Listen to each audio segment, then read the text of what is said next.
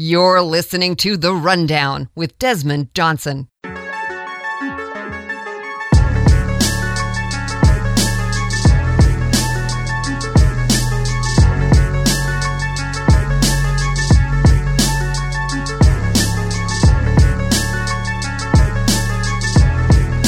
And welcome back to The Rundown. I'm your host, Desmond Johnson. The Wake Forest Demon Deacons hired head coach Steve Forbes back in April, and that was the only major coaching change in major college basketball since the coronavirus onset. On the line with me right now, the head coach of the Demon Deacons, Steve Forbes. Coach Forbes, how are you doing? I'm doing great, Desmond. Thanks for having me. I'm probably one of the only few people that took a new job during a pandemic. I don't know if I'm smart or not, but I did. Well, that's really the first question I wanted to lead off with you, because just thinking back to the beginning of this, I mean, this is literally the longest year probably in recorded history with everything that's been going on. Yeah. How difficult was it for you to decide to leave East Tennessee State, where you just finished capping off a great 2020 season, Southern Conference Coach of the Year honors? Did the non-traditional method of the interviewing process, due to what was happening with COVID at the time back in April, did it cause you to pause at all, or did you dive head into it, I should say? I mean, actually, Desmond, I've been through a few of those before. I thought this one was the most informative process I'd ever been through, because we did several Zooms with a lot of different people on campus. And the more I did it, the more impressed I became with the situation at Wake Forest going into it, really truthfully not knowing a whole lot about it, except that I had a great relationship with John Curry from working with him at Tennessee.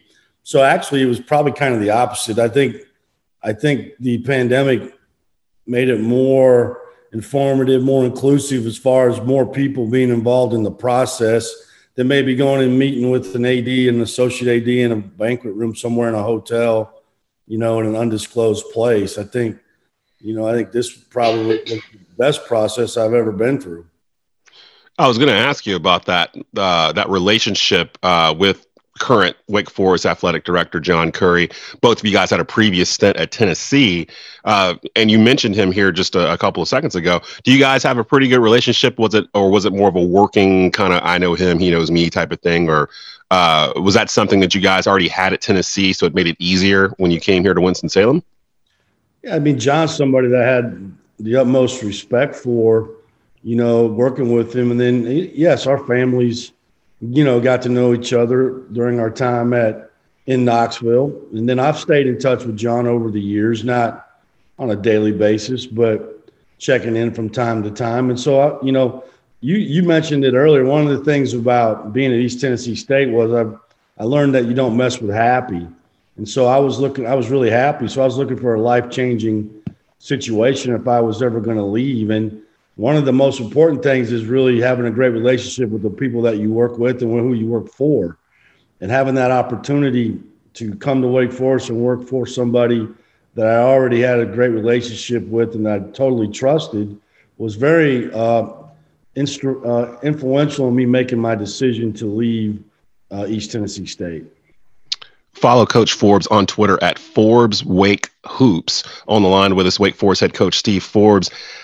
Coach, when the Demon Deacons were really doing well 15, 20 years ago into the early 2000s, and I'm sure you've been in Winston-Salem long enough now, a few months, to kind of probably dive into the history of the Demon Deacons basketball program. Typically, they found highly skilled guards and paired them with athletes in the paint throughout most of their history, whether you want to go all the way back to Muggsy Bogues or Rodney Rogers, Randolph Childress, Tim Duncan, that type of makeup of a team, regardless of who the coach was. It seems like the Deacs kind of built their teams, those successful teams, in that manner. What type of team is a quote-unquote Steve Forbes team? What are the aspects that you expect from your team when they go out on the floor and play each night? Well, first of all, Desmond, I'd like to have two of the top 50 players in the history of the NBA. And Chris, yeah, that would help. I don't think I could screw those guys up. No, Desmond, I like to play fast. I believe in recruiting offense and coaching defense. And my teams have always been a high-scoring team, shared the ball, always been tough on defense, good rebounding teams, and have executed at a high level. And I think when you do those kind of things, Desmond, you can be successful no matter what offense or defense that you're trying to run. Now, we always have to adjust and adapt to the personnel that we have. And, we're going through that right now with our team here, is trying to figure out the best way for us to win. Because I think ultimately, my job as a head coach is to put our players in position to win. And so we have to find the best way for us to play this year with this team. Let's talk a little bit about the roster that you have, because it's a influx of different grad transfers, freshmen that you brought in, guys that you kept from the previous regime. First, the incoming transfers. You have a group of incoming transfers that Deacon fans should like. Talk to Deacon Nation about first Ian Dubose out of Houston Baptist and Jalen Johnson from Tennessee. What do you expect for them to bring to this squad this season? First, I think it's really important to understand, I think recruiting and keeping our best talent home is really important at Wake Forest. So it was exciting to already have Ian in the fold, and then I brought Jalen along with me. Ian is a powerful guard. He can really score the basketball. I think he had a game last year at Houston Baptist where he had 49 points in a game. He's got a great body. He's a super young man. Strong off the dribble. And so I'm excited, to have him in the fold. Jalen Johnson is a long, kind of the type of 2-3 guys that I like to recruit at 6'6", 6'7", really long and athletic, and really shoot it. He's trying hard to become a better defender, and another really, nice young man. So, those two guys bring a lot of experience. And that was one of the things that I was looking for when I got the job, was trying to find some guys that had experience, because we lost so many guys off last year's unit that had played so many minutes that we needed some experience, some guys that have been through the fire a little bit, and those guys have been there. The two of the players that you've brought in that are also transfers that I'm super interested in learning a little bit more about are two kids who actually have roots here in Winston-Salem. Virginia Tech transfer Isaiah Wilkins and your former recruit Davian Williamson. If I'm not mistaken, both have been cleared to play for the 2020-2021 season. What went into the process of recruiting Davian to start off with to return home? Was that a hard process for you to convince him to come with you back to Winston-Salem, or was it a little bit easier than you expected it to be? Well, first of all, it was Davian's decision, Desmond, to leave East Tennessee State. I didn't encourage that. I would have been very happy for Davian to stay. East Tennessee State was good to him, and he was good to East Tennessee State. Once he made the decision to leave, then I got involved in his recruitment. Obviously we had the inside track, and we have a great relationship with him, and his mother and his high school coach. But there were some good teams that jumped in there. San Diego State, Georgetown, some schools made a really hard push, for him. And I'm sure he thought about some of those moments in practice when I used to say some crazy things to him. So he probably thought maybe the grass was greener on the other side. But ultimately, he chose to come play here, and it's a great decision for him, not just for basketball, but for life, for him to be able to get his degree here at Wake Forest and then be living in this community maybe for the rest of his life. It's a great opportunity, for him. And he's a super young man, a really good player. And when I get mad at the team, I just yell at him, because I know he could take it. He can take it. Isaiah Wilkins, played at a really good program here in town for Andy Muse, at Mount Tabor, and really knows how to play. Went through a couple coaches, at Virginia Tech. So this is his third coach. Basically in 3 years, he played for Buzz Williams, Mike Young, and now me. So I think he's probably heard it all when it comes to coaching. But he's done really well, and he's a tough kid, and he's very coachable. He's very likable. And so I'm happy for those guys. Same for him, just being able to come home and get a degree here at Wake, top 38 institution in the country. No matter whatever happens after, school when basketball stops, those guys are going to be in really great shape for the rest of their life because of their degree here at this wonderful institution. I like that you mentioned in that answer in terms of where those two kids went. As you mentioned, Mount Tabor, a perennial high school power here in Winston-Salem. Winston-Salem Prep is where Davian attended high school, and they're also a perennial basketball power here in the area. So both of the kids are pretty well known in this area to high school basketball hoop heads in terms of the pedigree and the programs they came from. And now they're able to bring that into Wake Forest. Wake Forest did build a reputation of bringing in top players in the state of North Carolina, typically right in their backyard, that over the past 5 or 8 years or so, that's kind of gone away.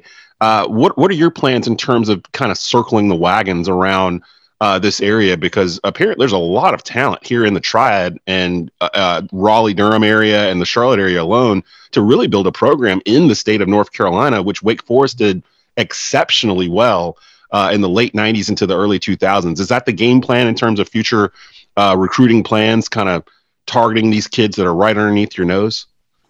Well, that's a really good question. Before I answer that, I got to mention Coach Gould, Andre Gould at Winston-Salem Prep. Yeah. He won't be very happy with me after I mention Coach Muse. But, yeah, for sure, Desmond. I mean, I believe that the term I like to use is recruiting inside out. And so the inside out means we recruit the Carolinas first, and then we branch out. Now, we can recruit the entire nation. We can recruit the world when it comes to the brand of Wake Forest, but we want to start inside out. We want to recruit the Carolinas, North Carolina, South Carolina. Typically, I think, as you said, I think kids, if they have a great option, like to stay closer to home so their friends and family can watch them play. And, here we have the best of both worlds. We have books and basketball. We have a top education in the country, top 30, and we're in the best basketball conference in America, the ACC. So it's a great combination for these kids to come here and go to school. And so we're going to concentrate our efforts inside out and then move out from there. And that was one of the things that attracted me to the job, was having the homegrown talent that the Carolinas have makes the job a little bit easier. Not always, if you think about recruiting as far as home games and road games, you don't always want to play on the road. You want to play some home games. You want to play home games in recruiting. And I've not typically worked a lot of places where you've had that opportunity. You've always had to kind of go outside your backyard to go get players. And so this is something that really attracted me to Wake Forest. Now, you were able to finally get on the Joel floor and run a simulated game day earlier this week. What's the number one thing, Coach, that your Deeks need to work on heading into the beginning of the 2020-21 season from what you've seen so far? Did you just say just one? Yeah. If you could pick just one thing. Now, if there's multiple things, you can spread it out. But if there's one, what's the one thing that keeps you up at night right now? Well, playing in the ACC. I would say, Desmond, I would say a couple things. I think our ball screen defense, and we spent a lot of time working on it, it still's not to where it needs to be. And I think it's just because it's so probably different than maybe what they're used to doing. And they're trying really hard. But I think it's something that's got to be cleaned up here shortly. We're not a big team, so team rebounding is going to be really important, not just individual, but team. And, we got to have the big guys rebounding, but we got to have the guards rebounding down. And, we had a scrimmage on Saturday, and the guards actually did a great job rebounding. Ian DuBose had 12, and Davian Williamson had 9. But some of our bigger guys didn't. And so I think probably ball screen defense and team rebounding, if just on the list of 20 or 30 things I probably have in my mind, those will probably be at the top of the list today. And I may change tomorrow, Desmond. Right. And that's kind of the schizophrenic life of being a head coach, right? One day you're happy about something, the next day you're depressed about it. So, it's like our offense. You come home and think, man, we looked really good on offense today. And then you can say, well, maybe we're not very good on defense. It's like, it's just the way it goes. I'm not the only coach going through it right now. Now you've traveled a long road to get to this point in the ACC as the head coach of the Wake Forest Demon Deacons. What coach do you model your style around the most? What coach in your past has had the most influence on Steve Forbes' coaching style in 2020 and beyond? Wow, that's a great question. You know, I'm kind of a conglomerate. You know, if you think about and it really kind of started when I was in high school. You know, my high school coach, Doug Hoffmeister, was a really good high school coach. And then I went to, I grew up right outside of Iowa City, Iowa, when I was, a kid and in high school, and Lute Olson was the head coach at Iowa. And so that influenced me a whole lot early on. It was Lute Olson and my high school coach. And then, through the years, I've worked for 3 Final Four coaches. You know, I worked for Porter Moser, who we were together at Illinois State and took Loyola to the Final Four. You know, I worked for Bruce Pearl at Tennessee, took Auburn to the Final Four, and I worked for Greg Marshall, who took Wichita State to the Final Four. I worked for Billy Gillespie at Texas A&M, who was the Big 12, Coach of the Year and a Bill Self disciple. So I've worked for some outstanding coaches. I've been very lucky to take those things, that I've learned and adapt them to my personality. So, there's a lot of – I even work with Buzz. Buzz Williams and I run the same staff at Texas A&M. And so I've been around a lot of great people in this business, and I've been fortunate to take bits and pieces, I think, from all of those guys to help me to get where I'm at today. All right, let's do a quick rapid fire real quick for Demon Deacon fans that are still getting to know new head coach Steve Forbes entering year 1 here in Winston-Salem at Wake Forest, head of the men's basketball program. Coach, after a long game, let's say Wake just beat Duke in double overtime at the Joel. Whole city's jumping. What's Coach Forbes' favorite victory meal? Does it count? For many, it does. I kind of I like wings. I'll eat some wings after a game. My man. Yeah. My man. Have you found a spot yet in Winston? Because there's a number of wing spots spread out around here. Have you had a chance to explore a little bit? I'm not jumping into that question. I'm not going to offend somebody. No. I'm when it comes to wings. I spread the wealth. There you go. A man cut from the same cloth as me. What's your favorite sport to watch outside of basketball? I love college football. I'm a big game day guy. I love watching. I can watch college football all day long. I don't watch the NFL anymore.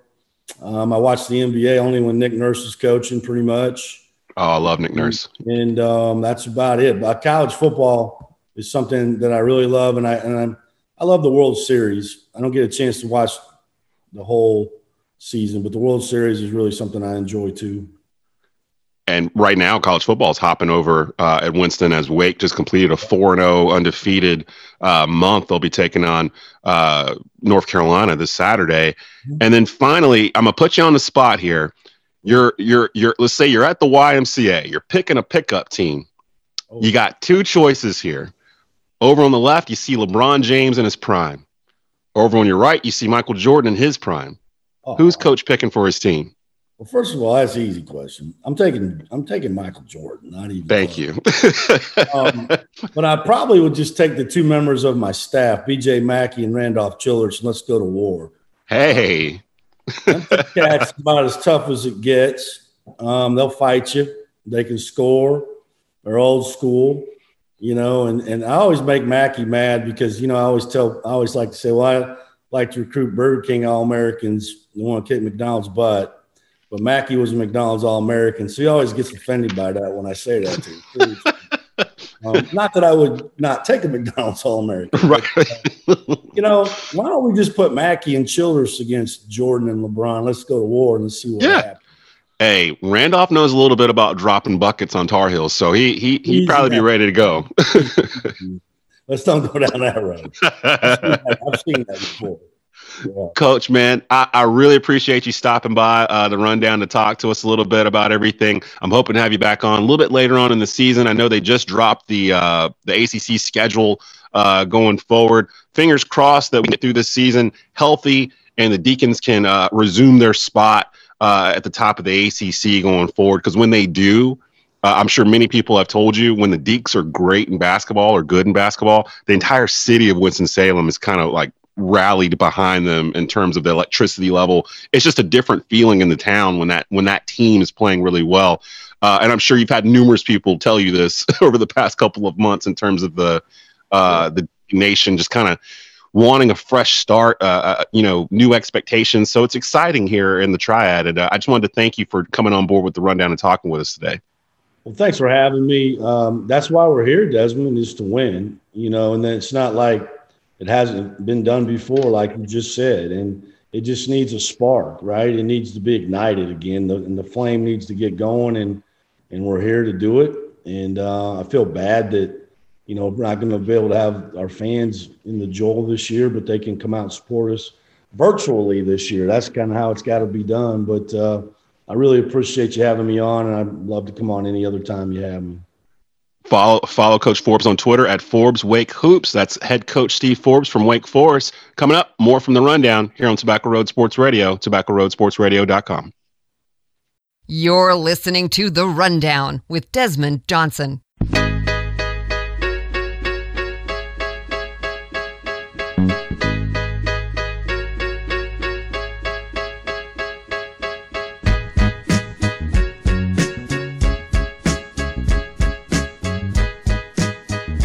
And welcome back to The Rundown. I am your host, Desmond Johnson. A lot of stuff going on, especially here in the Carolinas here. A beautiful Friday afternoon. Hope you're enjoying your rush, trying to get back home to your families, your TVs, and everything else. On the line with us from Carolina Blitz, I have Vasti Hurt, the editor-in-chief. Vasti, welcome. Welcome to The Rundown. First time. Yeah, first time. I'm happy to be here, so I'm excited. Big weekend coming up in Carolina, but yeah, good to be with you guys. Yeah, so there's a couple of things I wanted to touch on with you guys, and for those of you that aren't aware, definitely go to Twitter to follow Carolina Blitz at Keep Blitzing. That's Blitzing BLITZIN to get the latest on sports news across North Carolina. One of the big things that's going on next Wednesday is the NBA draft, and as you know, the Charlotte Hornets have the number 3 pick overall in the 2020 NBA draft.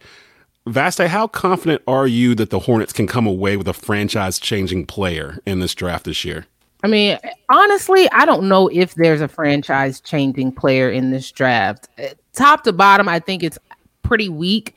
The Panthers, Lord have mercy. The Hornets, they kind of defied the odds in getting that number 3 pick, which is good for them. And the top 3, arguably, you have Anthony Edwards, you have James Wiseman, you have LaMelo Ball.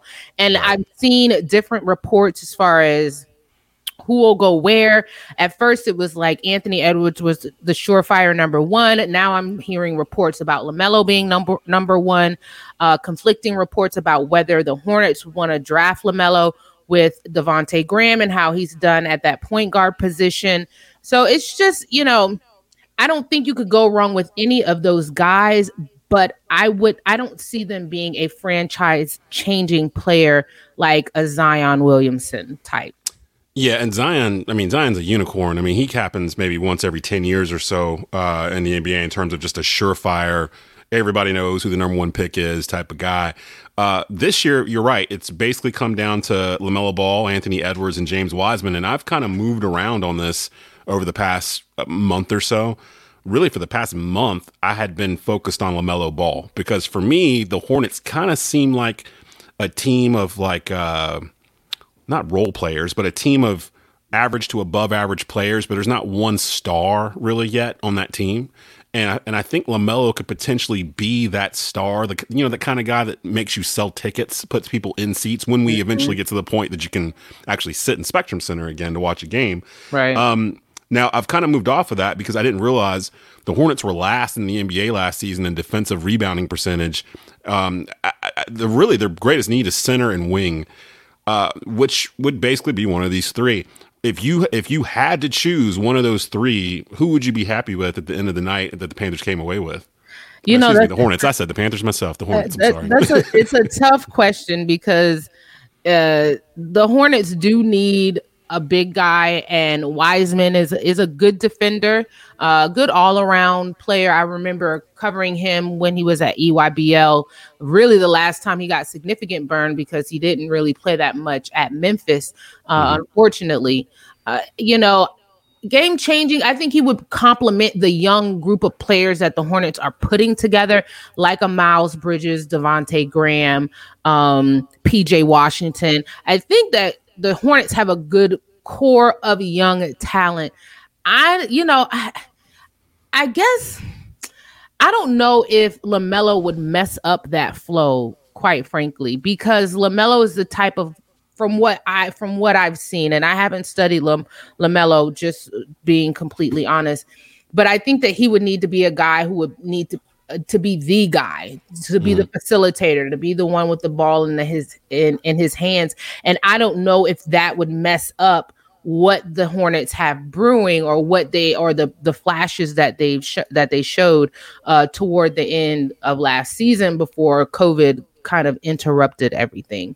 So I guess I'll go big right now. On ESPN's mock draft, they have the Hornets picking the big man out of USC. The guy of USC, Okongwu. Yeah. So you never know what happens with this draft, and then there's also a potential that the Hornets could trade the pick in order to get maybe a different piece or another pick later on, or veteran presence. Who knows? I think this draft this is one where you really, like you said, there's no clear no clear lottery, really, no clear top 5. It's just based on what these GMs see in their guts.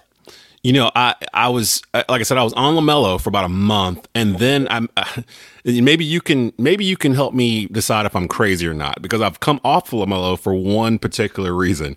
I rewatched The Last Dance, like probably my 4th time through, the great documentary that ESPN put out for all of us while we were sitting at home during Corona, on the Jordan-led Chicago Bulls of the 90s. And I think I counted in that 10-part documentary probably about 7 or 8 times when Michael Jordan uttered the words, "I took that personally." And I come back around to that because it wasn't but a couple of years ago where LaMelo Ball's father, Lamar, was on First Take basically bragging that he could beat Michael Jordan in a pickup basketball game, like right now. Right. And was very adamant about it. Am I crazy to think that Michael Jordan is still petty enough to remember that, and because of that will not draft LaMelo Ball? I don't think that matters. And another thing, I know that Michael Jordan has had his woes as GM, but Mitch Kupchak is the GM of the Hornets. I think that you run things by Jordan, but I don't know if Jordan's voice is as loud as what people think it is when it comes to making that final decision. Even if it is, I don't see Jordan being that petty. I mean, I think Jordan's petty, but really? I don't see him being that petty where he would forego drafting, someone who could make a friend, potentially bring a winning season to the Hornets, or mesh well with the guys that the pieces that they already have, because his dad said he can beat him now one-on-one. I mean, Jordan's petty, but he's also a businessman. And so I think that business would come before pettiness in that instance. I hope you're right, Vashti. I really do, because the more as we get closer and closer to next Wednesday, when the draft will take place, that thought keeps creeping in my mind. I just see Jordan sitting in that reclining chair going, and I took that personally. And it could be the most random, it could be like a janitor at the Palace at Auburn Hills stepped on his shoe or something, and he decides to go drop 55 on the Pistons that night because he took it personally. It's just one of those kind of things that made Jordan Jordan. Got Vashti Hurt on the line, the editor-in-chief from Carolina Blitz. Definitely go follow them on Twitter at Keep Blitzing. Let's bounce down to Carolina Panthers here. A couple of news and notes coming out of there this week, and I know you guys follow the team closely. Star running back Christian McCaffrey ruled out this upcoming Sunday with a shoulder injury that he suffered this past Sunday against the Kansas City Chiefs. Vashti, with 7 games left in the season, is it crazy to consider sitting CMC out for the rest of this season? I don't think so. I mean, at this point, You're not really playing for a playoff spot. You're not playing for a Super Bowl. It's just not what the expectations are, and it's realistically that's not what the Panthers ceiling is this year. So, rest him. He played 2 weeks, got injured, was gone, and then his first game back, now he's injured his shoulder. You dropped a bag on him in the offseason. Allow the guy to rest. And in addition to that, Mike Davis has been a great replacement. And so I don't feel like if I were the GM and if I'm Tepper, and knowing that he's my money back, I'll just, and knowing the lifespan of running backs, allow him to just take red shirt this year. Let him red shirt this year. I think a lot of it's going to come down to a practical business decision, kind of what you basically laid out. And I think one of the things that David Tepper, Marty Hurney, the GM, and Matt Rule, one of the things that'll come up is that with this crazy coronavirus 2020 season that's going on, the Panthers are limited in terms of fan attendance. I think if it was a regular year where we had, full capacity in all these stadiums and they were about selling tickets and that kind of thing, there might be more of a push to keep him in the rest of the season because he's the face. He's the draw of the Carolina Panthers now, with everyone pretty much gone from the previous couple of years. Having said that, the Panthers are only allowing in limited attendance to begin with, and they're a 3-6 team. I think everyone kind of got fooled by the 3-game winning streak with McCaffrey out, because there was a week where a lot of us were talking, is this a playoff caliber team? And then reality kind of, came crashing down. I think because of that, it's definitely a possibility. We'll see what it is. I know McCaffrey wants to play. I think everyone knows that, but we'll see what they do regarding that. Staying on the offensive side of the ball, I make the mistake, Vashti, of going onto social media after Panther games, Facebook in particular. I'll go into Panther groups and just kind of sit in the shadows and watch and hear and see what people are saying and doing about the team. Mm-hmm. And a lot of the conversation, especially the past couple of weeks with McCaffrey out, has centered around quarterback Teddy Bridgewater. Now, Teddy signed a team-friendly 3-year deal. If I'm not mistaken, there's a team option after year 2 where they can decide to move on from him if they choose to, which would be the end of next season. Have you seen enough of quarterback Teddy Bridgewater to convince you that he can be a franchise-changing quarterback for Carolina? No. I mean, not right now. I think that Teddy Bridgewater right now has proven to be a decent and a formidable quarterback. But 0 for 5 on game-winning drives is not game-changing or franchise-changing. And until he can show that he can win games in the fourth quarter, like come from behind and legit lead a game-winning drive, then he's not the guy for the future. And with David, in meeting and press conferences and sit-downs with David Tepper, he continuously talks about creating a culture of sustained excellence.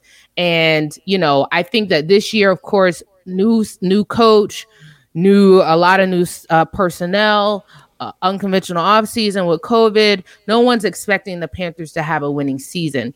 There should be drastic and honestly, they've exceeded expectations with the game, with their ability, how they've stayed in these games. But eventually you have to show that you have that winning gene. You have that it factor. And Teddy has been able to show that so far. That doesn't mean that he doesn't have it in him, but right now at this time, he's not it. It's kind of a microcosm of the season. The Panthers are 2-6 overall right now in games that are decided by 8 points or fewer. And that's the way it's really felt every week. I was just telling Tyrone Poole, former cornerback for the Carolina Panthers, who's a co-host of mine on the Believe in Panthers podcast. I've been telling him for a couple of weeks that it's kind of hard to hate on the Panthers or to be mad at them. Or maybe I'm crazy because it feels like I'm comparing them to the 2019 Panthers. And for those that are diehards that remember, by this point of 2019, that Panther team had basically given up. At least the defense had. They were allowing 20-yard runs right up the gut. The tackling was awful. It became a chore, really, to watch the Panthers last year, unless you're just a diehard fan. This year, even though they're losing these games, every game has been pretty much competitive deep into the fourth quarter. And Teddy has a lot to do with that. But Teddy also has a lot to do with some of the games that we've lost based off of turnovers from Teddy. The first Tampa game, as we're going to see Tampa Bay this Sunday, Tom Brady and company. He had 2 quick turnovers in the first half of the first Tampa game, dug Carolina into a hole, and then they spent the rest of the day trying to dig out of it.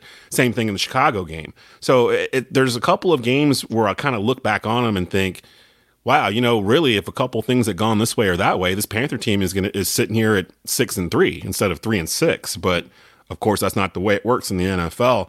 Matt Rule, first year head coach at a professional level. How would you grade his first 9 games as a professional head coach? Have you been impressed? Have you kind of thought it was about what you expected it to be, or have you been disappointed? I've actually been impressed. I didn't have high expectations for Matt Rule at all, just based on historically on how college coaches have fared in their jump to NFL head coaching. And so history will say that it's gonna be rough. But Matt Rule I'm impressed. I'm impressed with his knowledge of the game, his aggressiveness as far as going for certain plays on 4th down, fake punts. Those are fun things. And even if you aren't successful all the time, it's just you'd like to see a guy be more aggressive or show or aggressively try to win. And so I think that those are good things. I think that I have been impressed with him so far. It'll be, of course, the jury's out as to whether his success will continue to whether he'll continue to get better and grow the Panthers organization. But so far, he's done a good job. Anything wrong with DJ Moore? Have you heard anything about that as you've been in the pressers? Because the past 2 weeks, it feels like he's become a forgotten piece of this offense. I think he was only targeted like 3 times last week. Teddy wasn't really even looking for him at all. Is there anything going on with DJ that you're aware of, or is it just kind of a quirk of the play calling? Yeah, he's healthy, and Matt Rule said that he's sure that DJ is kind of frustrated with his lack of targets, or with him not being as involved in the offense these past few weeks. DJ Moore came in the season as wide receiver 1, and then you had Robbie Anderson that impressed everyone, and rightfully so, because he's played very well this year. And now Curtis Samuel is coming to blossoming, or we're starting to see flashes of what we've seen kind of in training camp for the past several years as far as Curtis Samuel. I think that with the Panthers, they have so many weapons, and some people say, Lord, if they had all of these weapons when Cam was the quarterback, always that what us. But literally, you have Christian McCaffrey, you have Robbie Anderson, you have DJ Moore, you have Curtis Samuel. Like, these are legit weapons. And Bridgewater, I asked him about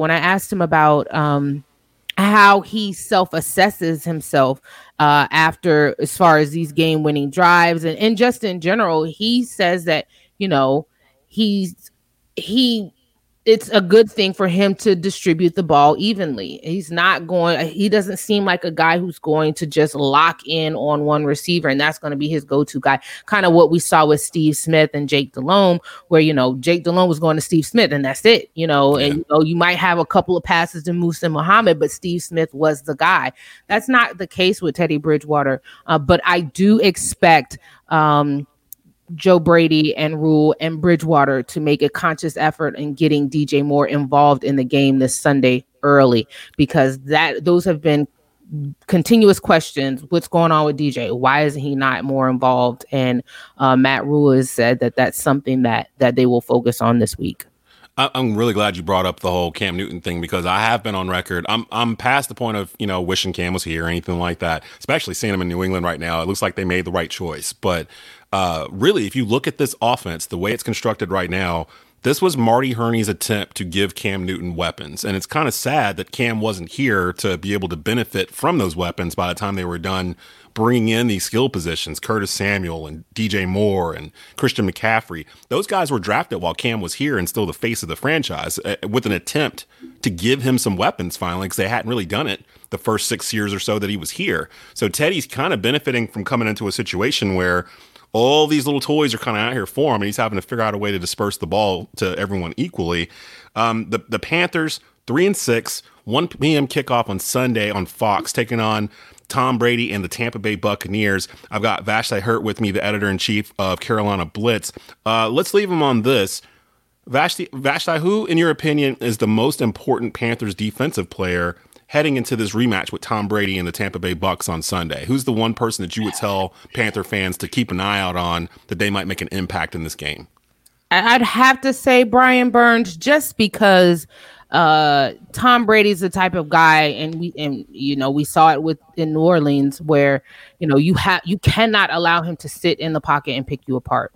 And so right now, Brian Burns is the Panthers' best pass rusher, and so if he can keep a hand in Brady's face, if he can make Brady uncomfortable in that pocket, Panthers will have a shot. With that being said, with the way the shellacking that the Saints put on the Bucks on Sunday is, I expect, and the talk, these athletes they always say, oh, I don't pay attention to stuff. That's a lie. They look at all of this stuff and it fuels them as they head into these games. And so Brady's been seeing the talk. Brady's been seeing, that he's washed, that he had a bad game, all of this stuff that comes with what happened to them against the Saints on Sunday. Bridgewater will want blood, and the Panthers have to hope that, guys like Brian Burns, Yetur Gross-Matos, he should return this week. Those guys will be able, and even maybe, Derek Brown, and up the center will be able to get enough of a pass rush to make him uncomfortable. If that doesn't happen, it's curtains. Crazy thing is, some of that shade going towards Tom Brady this week was coming from his head coach, from Bruce Arians, who kind of didn't really try to hide the fact that he kind of Bruce does that on purpose. Bruce thinks he does. He does that because he knows that's going to light a fire under his players, and he's done that with a couple of guys, and then they come out and then they perform. And you know what? I'm not even mad at that. I see the psychology behind what he does. Call him out in the media, get the conversations going, and that's going to fuel him even more come Sunday. Yeah, if it was maybe a weaker-minded quarterback, say maybe, I don't know, like a Jameis Winston or something, it might not work. It might backfire, and you end up with 30 interceptions. With Tom Brady, I think he's strong enough to handle the critique and take it to heart and go out there and have a good game. So it's going to be an interesting game. Sunday, 1 p.m. on Fox. Definitely check out the Kick-Out Panthers. Looking for a little bit of revenge against the Tampa Bay Buccaneers. Vashti, I really appreciate you coming on to the Rundown today, and hopefully we can have you back soon. Thanks for having me. Coming up, more from the Rundown. After this, you're listening to Tobacco Road Sports Radio, TobaccoRoadSportsRadio.com. You're listening to The Rundown with Desmond Johnson.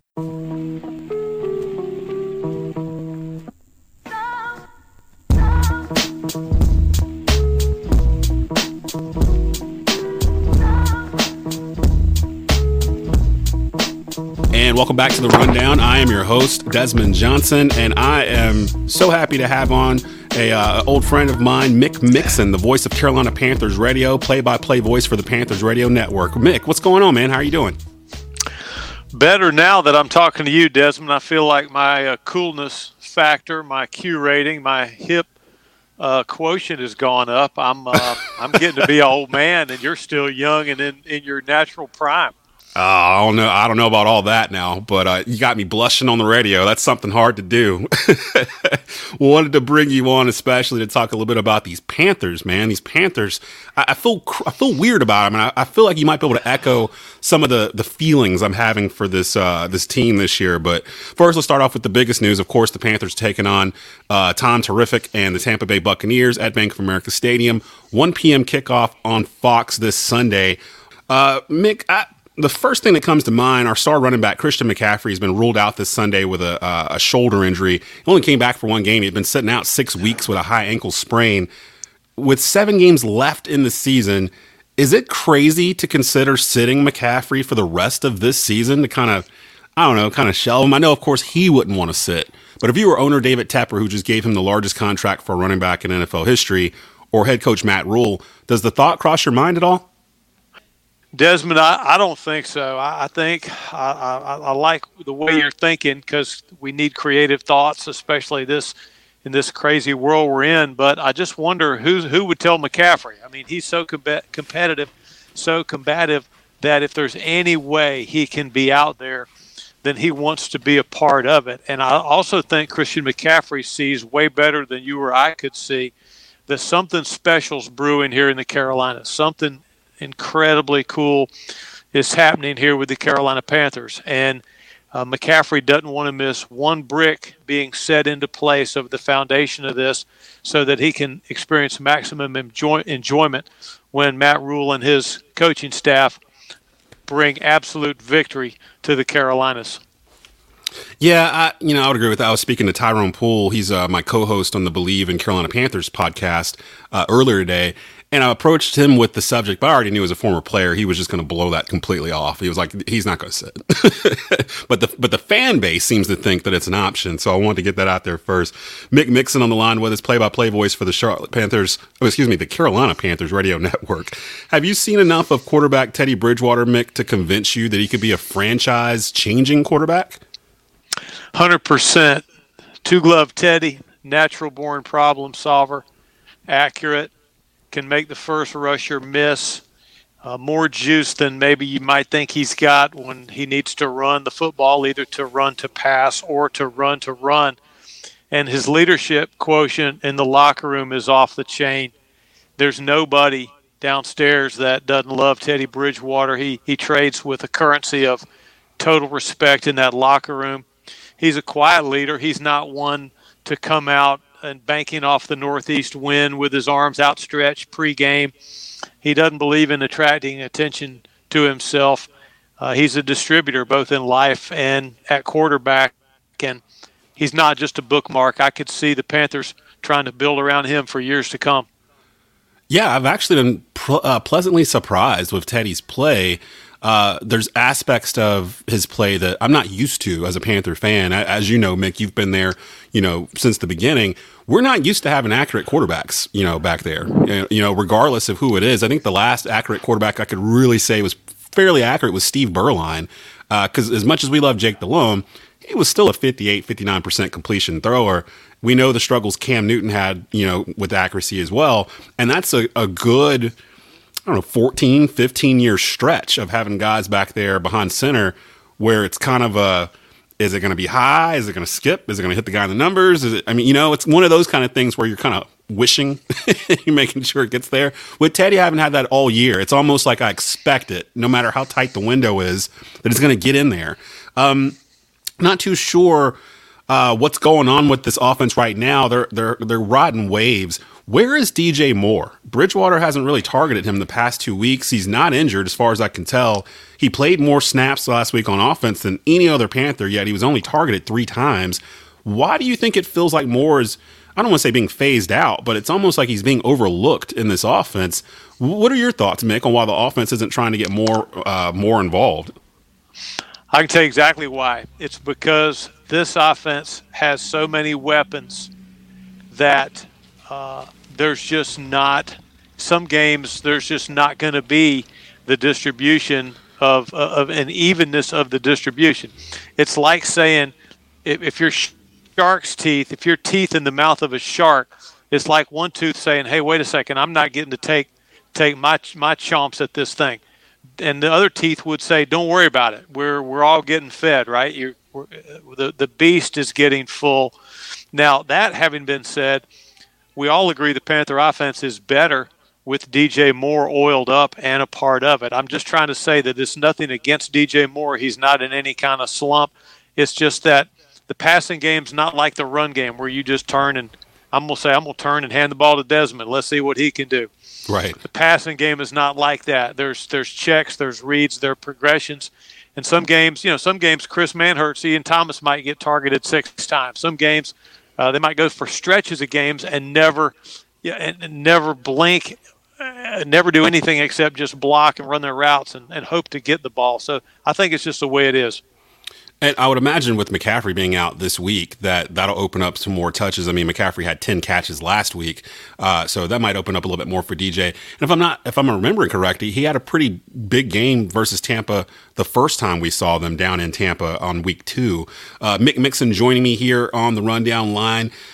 So, Mick, regarding these 2020 Carolina Panthers, what has been the biggest surprise for you regarding this team and this season so far?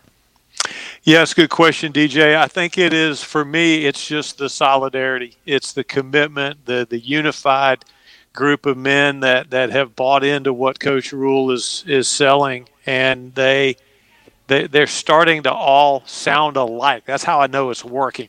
There, no matter who you talk to, offensive lineman from some cowboy from Texas, or a receiver from the Northeast, somebody from Florida, a California kid, they're all starting to sound alike. They're all singing out of that same hymnal of get 1% better a day.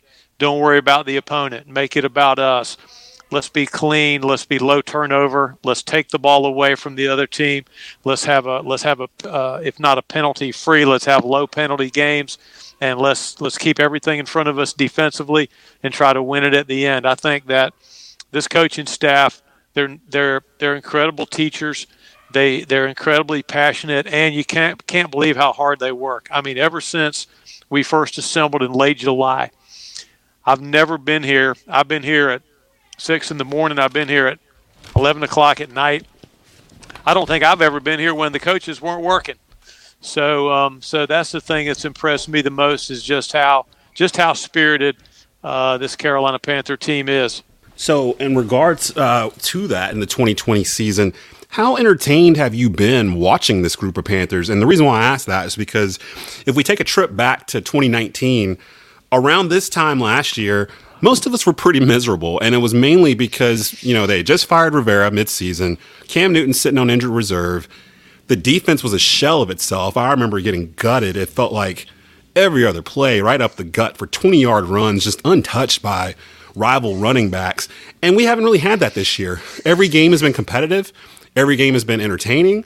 The Panthers have been on the short end of the stick for 6 of those 9 games. But I can't say that this team is not interesting or has not gained the respect around the league. Are you sensing that as well as you hear national media and other players talk about this team? I really have, Desmond. I was thinking about this before you called me. I was thinking in a crazy world, in a crazy time, on a crazy season, and on a crazy football team, how is this even possible? Who do the Panthers? Who does Matt Rule's who do they think they are?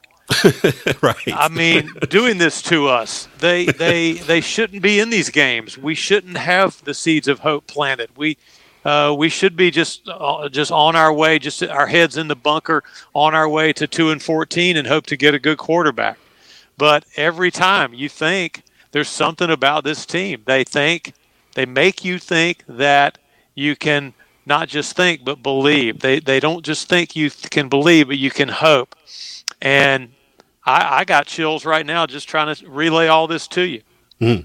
Is there a team that you've called for the Panthers, over the past 2 decades that reminds you of this team? Maybe one that was like on the verge of something special? Because I'm trying to place them. They feel familiar, almost like a team knocking on the door. Like, they say this a lot, like in the NBA, that typically teams have to go through adversity and go through struggle to become champions, whether it's the Celtics and then the Pistons and then the Bulls, that kind of like lineage that they kind of teach. It's not so much in the NFL, but it kind of is. And it feels like it feels like it's the perfect time for the Panthers to have a season like this, while you see a 43-year-old quarterback in Tampa coming into town this week, a 41-year-old quarterback running New Orleans down the way, and Atlanta. Who knows what's going to happen with Atlanta in the offseason? It just feels like it's something. There's something tangible here. And I felt like I was going crazy trying to describe this to other people, because all they see is 3-6 or the end of whatever. But if someone had told you back in July that in November the Panthers would go to Arrowhead, have a chance to win the game on a record-breaking field goal by Joey Sly, a 67-yarder, and it would actually have the leg. It actually had the distance to get there. Like, what would you have said to that? I mean, it's just like a microcosm of the entire season, it feels like. I've never seen anything like it in sports. I've seen similar things in life where my grandson, where my son by marriage has given me that feeling that they're starting to get it, that they're turning a corner, that they're crossing the threshold or are ready to, between young adulthood and being a man. And I feel that way about the Panthers. Desmond, how many bosses, I don't know if you ever had any bosses or mentors or teachers or coaches or whatever who said something to you like this, looked at you. They did this to me all the time. Mick, I'd like to help you, son, because I believe you got potential. But yet, then you start thinking about, okay, well, thanks, but, it almost feels like it's not good. I'd rather not have potential, so nothing would be expected of me. This team, though, they want your high expectations. They want you to love them, and they're trying to win your heart by showing you theirs every week. Mick Mixon, voice of the Carolina Panthers, on the line with us here on the Rundown. Mick, how would you grade first-year professional head coach Matt Rule's first 9 games as a head coach? Well, I don't coach the team from the press box. That's one thing I've learned through my 6+ decades on the planet, over 40 years spent covering sports teams. I try not to give letter grades, numerical grades. I try not to act like I know more than I know and get out of my lane. Right. But I can just tell you this. Matthew Kenneth Rule, you cannot listen to him talk. I dare you to listen to him talk and not believe what he's saying. I dare you to hear him speak about team dynamics, about leadership, about the inclusive way that he tries to listen to these athletes and bring them in and make them feel respected, but also coaches them hard and not be impressed with him. So I guess if you back me into a corner, if you said you're never going to have me on your show again if I don't give a letter grade, then I'd give him an A. I know the record's not what he wants it to be yet, but like he always says, you focus on the process and the results will be there. Let's look ahead here to this Sunday, 1 p.m. on Fox. Panthers welcoming in a division rival, Tampa Bay, lost to the Buccaneers 31-17 on the road week 2 in a game where the Panthers were within one possession until about a couple minutes left in the fourth, and they let Leonard Fournette loose for a 60-plus yard touchdown run that kind of broke it open at that point. But these Carolina Panthers, like you were mentioning, Mick, 5 of the 6 Panther losses have been by 8 points or less, which is pretty nuts considering they didn't have OTAs, they didn't have preseason, they didn't even know their coach, they hadn't even met half the team until they got into the building in late July, early August. In your opinion, starting off on offense with CMC out, who do you think is going to be the most important Panthers offensive player heading into this rematch with Tom Brady and the Bucs? Yeah, it's hard to deal in superlatives like that, but I think Curtis Samuel, with his ability to play running back and receiver, I would start there. Number 2, I think you mentioned DJ Moore earlier. This would be a great game to get DJ back involved in things. Reggie Bonifan's back on the roster. He'll try to take some of the running back load off of Mike Davis. And wouldn't it be great, and Robbie Anderson's the Panthers' leading receiver right now, but wouldn't it be great if someone with a uniform number that started with an 8 could make some plays? It'd be phenomenal if these tight ends could just insist on practicing so hard and doing so well that Teddy Bridgewater just had no choice but to get the ball to him. I will say when it comes to Teddy, and this is something else that we haven't been used to in about 15, 16 years here in Carolina, he doesn't stare receivers down. Like, it's not a 1-read, 2-read type of thing. It literally feels like they have shipped in the New Orleans LSU from last year kind of hybrid offense into Carolina, where it's a lot of crisp passing, accuracy, it's all about timing, and it's all about getting guys in space and letting them do their thing. And I got to give Teddy his flowers. He's very, very good about spreading the ball around. If you're open, he's going to get it to you, regardless of what name is on your the back of your jersey. So I do agree with you, though. I would love to see Ian Thomas or even Chris Manhurst just kind of get more involved in the passing game.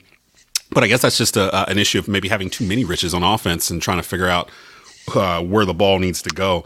Finish this sentence for me, Mick, and I'll let you go here. The Carolina Panthers upset the Tampa Bay Buccaneers on Sunday if they...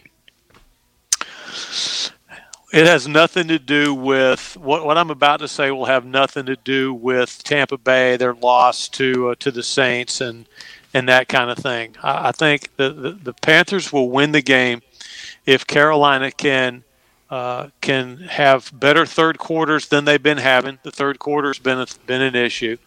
I think the Panthers will win the game if they can just focus on their third down red zone efficiency, touchdowns in the red zone, not field goals. And if somehow or another they can just force, I think the key to this game is the defense forcing some punts. Desmond, Carolina has forced 2 punts in the last 3 games. That is insane. That's unheard of. I know. Crazy. So let's get the Tampa Bay punter out on the field some. And if the Panthers can get punted to at least, 3 or 4 times in the game, I think Carolina's going to win it. It's like watching old college basketball, Loyola Marymount versus UNLV, where it's just no defense. It's 130 to 126. They're just going back and forth, up and down, up and down.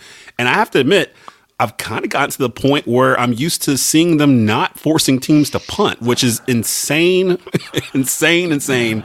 And it got to the point really, with the Chiefs, for example, the old cartoon where it's Tom from Tom and Jerry standing in front of a wall. It's got a bunch of water behind it, and there's a hole, and he puts his finger in a hole to stop it, and then there's another hole, and he puts a finger in there and then a toe, and he's trying to stop all of it, and then eventually it just bursts. That's kind of how it felt watching them play the Chiefs, because it was if we're not getting them off the field, eventually they will stop us, and eventually they will overtake us in the score, and that's exactly what happened, because we just couldn't get them off the field. Do you think it's more because of I know they're really banged up in the secondary. Really, they're banged up all across the defense. Do you think it's that or more inexperience? Because they did draft 7 defensive players this year, or a little bit of a combination of both? Well, first of all, in the cartoons, Wile E. Coyote, for example, he could get incinerated on the Acme rocket sled, but then in the next frame, he's right back with all his fur, as good as he was. So let's hope that's the case for your friendly Carolina Panthers. That's but so true. I do think it's just that we're just not quite there yet, Desmond. We're still a draft or 2 away. Where we need to go through puberty and kind of figure some things out. Get our driver's license. I feel like we got our learner's permit. We got so many young guys out there trying to grow up and learn how to play good defense. But you can also see that better days are ahead with this group. I agree. And it's always a pleasure to hear you on Sundays. I typically run out, grab a pizza and some wings. Sunday's kind of my day to chill and just, sit on the couch and watch football. But I always kind of make it a point to be in the car between 12 and 1 or so before kickoff so I can hear you guys in the pregame and just kind of get in that mood. And I love the call, the huddle call right at the end, right before you guys get the game started. It just gets me in the mood to watch Panther football. So, man, I really appreciate you coming on the rundown this week, my friend, and hopefully we'll be able to get you on here before the season's over. All right. Well, then let's go red, right, 26, Hank on 1. Let's be sharp. Yes. I love it. Mick Mixon, voice of the Carolina Panthers, joined us here on the rundown. Thank you so much, sir. Appreciate it, Desmond. Thank you. Coming up, odds and ends, and we'll close the show. You're listening to The Rundown, Tobacco Road Sports Radio, TobaccoRoadSportsRadio.com.